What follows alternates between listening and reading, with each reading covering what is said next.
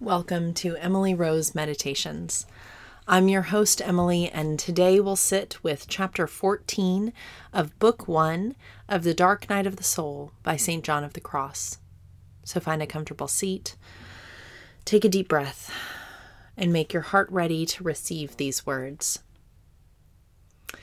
When this house of sensuality was now at rest, that is, was mortified, its passions being quenched and its desires put to rest and lulled to sleep by means of this blessed night of the purgation of the sense, the soul went forth to set out upon the road and way of the Spirit, which is that of progressives and proficients, and which, by another name, is called the way of illumination or of infused contemplation, wherein God himself feeds and refreshes the soul without meditation or the soul's active help.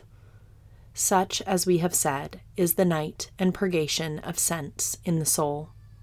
In those who have afterwards to enter the other and more formidable night of the Spirit, in order to pass to the divine union of love of God, for not all pass habitually there too, but only the smallest number.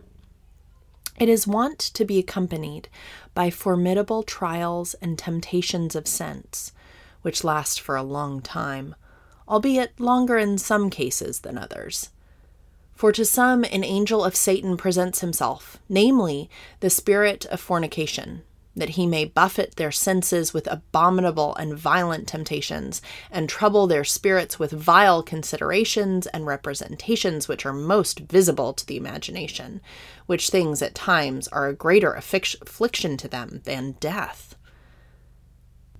At other times in this night there is added to these things the spirit of blasphemy, which roams abroad, setting in the path of all the conceptions and thoughts of the soul intolerable blasphemies.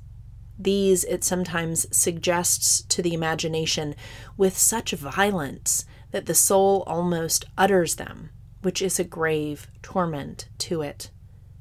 At other times another abominable spirit, which Isaiah calls spiritus vertiginus, is allowed to possess them, not in order that they may fall, but that it may try them.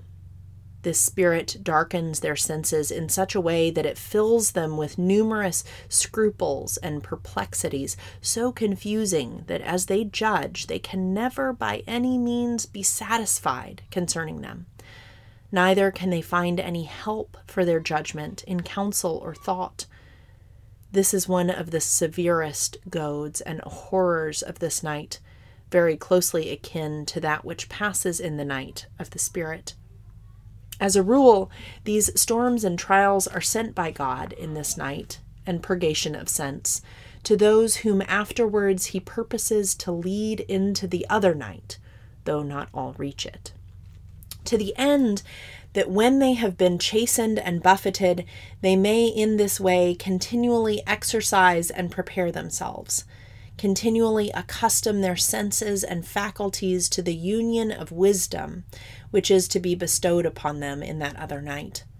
For if the soul cannot be tempted, exercised, and proved with trials and temptations, it cannot quicken its sense for wisdom. For this reason it is said in Ecclesiasticus, "He that has not been tempted, what does he know? And he that has not been proved, what are the things that he recognizes?" To this truth Jeremiah bears good witness, saying, "Thou didst chastise me, Lord, and I was instructed." And the most proper form of this chastisement, for one who will enter into wisdom, is that of the interior trials which we are here describing, inasmuch as it is these which most effectively purge sense of all favors and consolations to which it was affected, with natural weakness, and by which the soul is truly humiliated in preparation for the exaltation which it is to experience. For how long a time the soul will be held in this fasting and penance of sense cannot be said with any certainty. For all do not experience it after one manner, neither do all encounter the same temptations.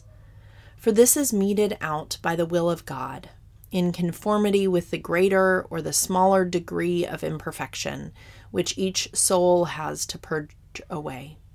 In conformity likewise with the degree of love of union to which God is pleased to raise it, he will humble it with greater or less intensity or in greater or less time. Those who have the disposition and greater strength to suffer, he purges with greater intensity and more quickly. But those who are very weak are kept for a long time in this night, and he purges very gently and with slight temptations. Habitually, too, he gives them refreshments of sense so that they may not fall away, and only after a long time do they attain to purity of perfection in this life, some of them never attaining to it at all. Such are neither properly in the night nor properly out of it. For, although they make no progress yet, in order that they may continue in humility and self-knowledge, God exercises them for certain periods and at certain times in those temptations and aridities, and at other times and in seasons he assists them with consolations, lest they should grow faint and return to seek the consolations of the world. Other souls, which are weaker, God himself accompanies, now appearing to them, now moving farther away, that he may exercise them in his love. For without such turnings away, they would not learn to reach God. But the souls which are to pass on to that happy and high estate, the union of love, are wont as a rule to remain for a long time in these aridities and temptations, however quickly God may lead them, as has been seen by experience. It is time then to begin to treat of the second night. Thank you for joining me today. The peace of Christ be with you.